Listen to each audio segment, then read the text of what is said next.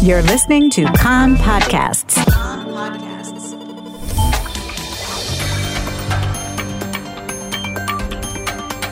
You are listening to the English language news of Kan, the Israeli Public Broadcasting Corporation.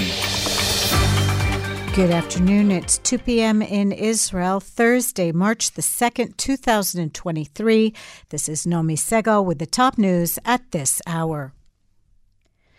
The Histadrut Trade Federation and Finance Ministry have reached a collective wage agreement for the public sector and presented its details today.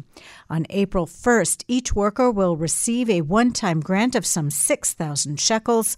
The work week will be shortened by 2 hours to 40 hours, and the wages of workers will overall go up by about 11% in the coming 5 years. The United States has condemned Finance Minister Bezalel Smotrich's remarks at a conference yesterday that the Palestinian village of Hawara should be wiped out and that the State of Israel should do it, not individuals. State Department spokesperson Ned Price told a briefing that the Israeli cabinet minister's comments amount to incitement to violence and said that Washington calls on Prime Minister Benjamin Netanyahu and other senior officials to publicly and clearly reject and disavow the comments. Israel's ambassador to the United States, Mike Herzog, subsequently told CNN that notwithstanding the fact that Israel has been subjected to a recent wave of horrific terror attacks against its civilians, it is absolutely not Israeli policy and it's against our values to respond by wiping out civilian villages. Prime Minister Benjamin Netanyahu has denied claims that he equated between the settlers who rioted in Hawara after an attack earlier this week and protesters against the judiciary overhaul.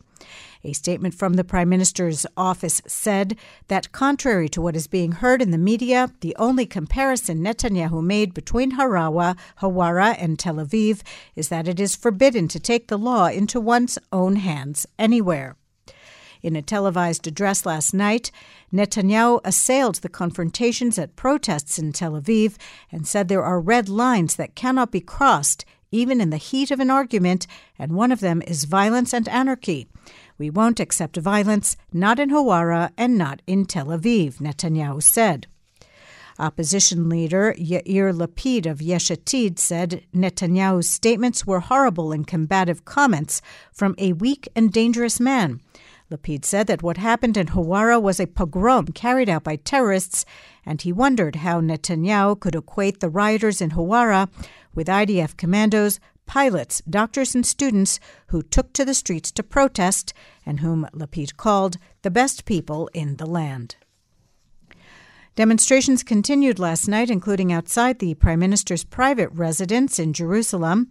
In Tel Aviv, large numbers of police were summoned to escort the Prime Minister's wife Sarah from a hair salon after hundreds of protesters gathered outside, shouting, among other things, "The country is burning and Sarah is getting her hair done."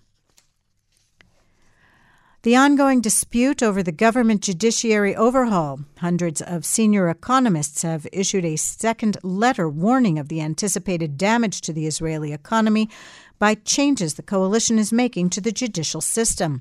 They said that since the first open letter was released, many signs have emerged indicating that changes could bring more forceful and swift economic damage than initially expected. Meanwhile, in a counterpoint, some 120 professors from various spheres in academia have signed a letter in support of the government's judicial reform, calling it an essential process to correct the judicial system, which they said in recent years overreached excessively into the other two branches of government, the executive and the legislative. The Special Knesset Committee formed to prepare the so-called Dairy II law is working to submit it for a first reading. The law is a second coalition revision of the Basic Law government intended to make it possible for the Shas party leader to serve in the cabinet despite his criminal convictions. 5 residents of Yarka have been charged with the armed kidnapping of 3 Palestinian workers to avenge the abduction from a Jenin hospital last year of the body of Druze teen Tiran Firu. The 5 were arrested in recent months, and with the filing of charges, news of the arrests was cleared for publication. According to the indictments, they beat the 3 workers before releasing them. And on the roads in Jerusalem's Shuafat refugee camp, 3 young siblings aged 4, 6, and 8 were killed when they were struck by a car as they were walking to school. Red Crescent ambulances evacuated them to the Shuafat checkpoint, where Magen David Adom attempted life-saving treatment and evacuated them to hospital, but they did not survive. Police are investigating the incident. The weather outlook: unseasonably hot to Sharav conditions over most of the country, strong winds overnight in the hills.